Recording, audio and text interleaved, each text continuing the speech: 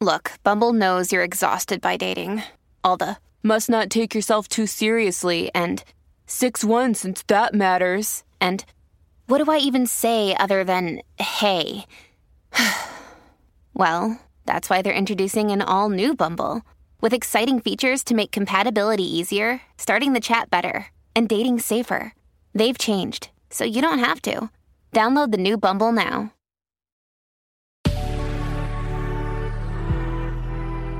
Good risings. I'm Liz Earnshaw, and this is Hash It Out.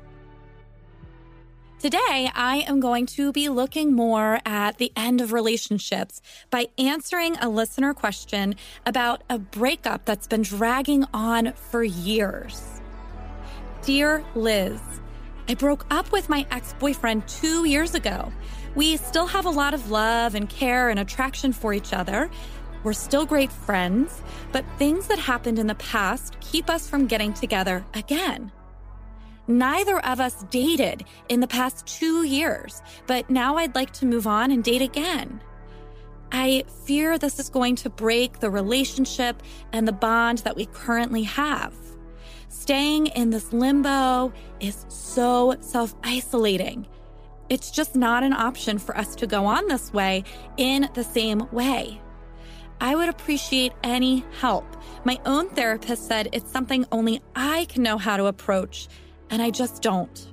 Sincerely, breaking up has been so hard to do.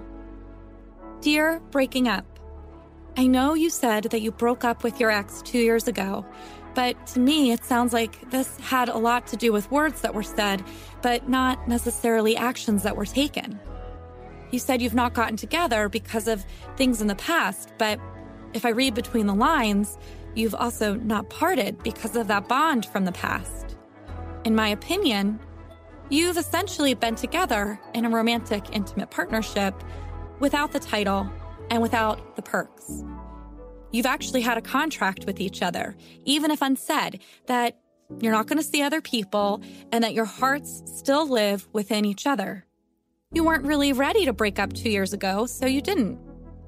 Now you're ready and you recognize that breaking up is about more than saying we aren't in a relationship anymore. It's about being clear about what the contracts are and how they're changing between you and the other person. It sounds like in this case, you're moving from the unspoken contract of we don't date other people to a new contract of I'm going to date again. I'm also guessing that there will need to be changes around emotional intimacy. You might want to consider what the new boundaries will look like in your relationship with your ex. Likely, it's going to change, and perhaps some of that bond that you're afraid to lose will be disrupted in order to make room for a new bond with someone that is going to come into your life. Now, that's the thinking part of breaking up and the taking action part of breaking up. Figuring out boundaries and having conversations and changing contracts and all of that. But what about the feelings part? This is usually the hardest hurdle to cross, and it's really why breaking up is hard to do. When people drag their relationships along, it's often because there is an emotional component. In fact, MRI scans have been done to show that the brain responds to breaking up and ending a relationship the same way it responds to physical pain. And what do humans do in response to pain? We try to avoid it at all costs. When it comes to ending relationships, we continue to tap into our ex-partner so that we can kind of get a hit of that person and we can get all those happy chemicals in our body like dopamine or serotonin. When that happens, we reduce the pain we feel in response to the loss. Each time you communicate with your ex-partner, it's like taking a painkiller for the breakup.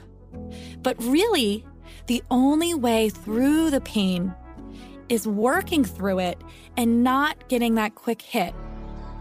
That might mean for some time you'll need to recognize when you're reaching out to reduce your own pain and work towards finding other ways to cope with that.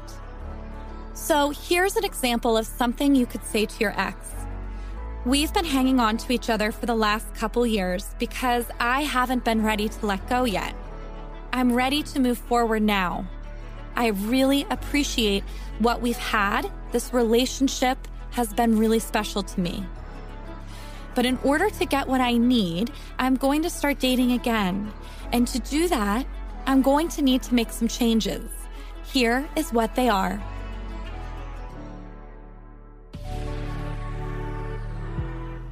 I'm Elizabeth, and you can find me on Instagram at Liz Listens. Thanks for listening to Hash It Out. If you enjoyed this episode, be sure to check out the other Good Risings offerings available in our feed. Until then, love on your loved ones, and when that gets hard, tune in to learn how to hash it out. Good Risings is presented by Cavalry Audio.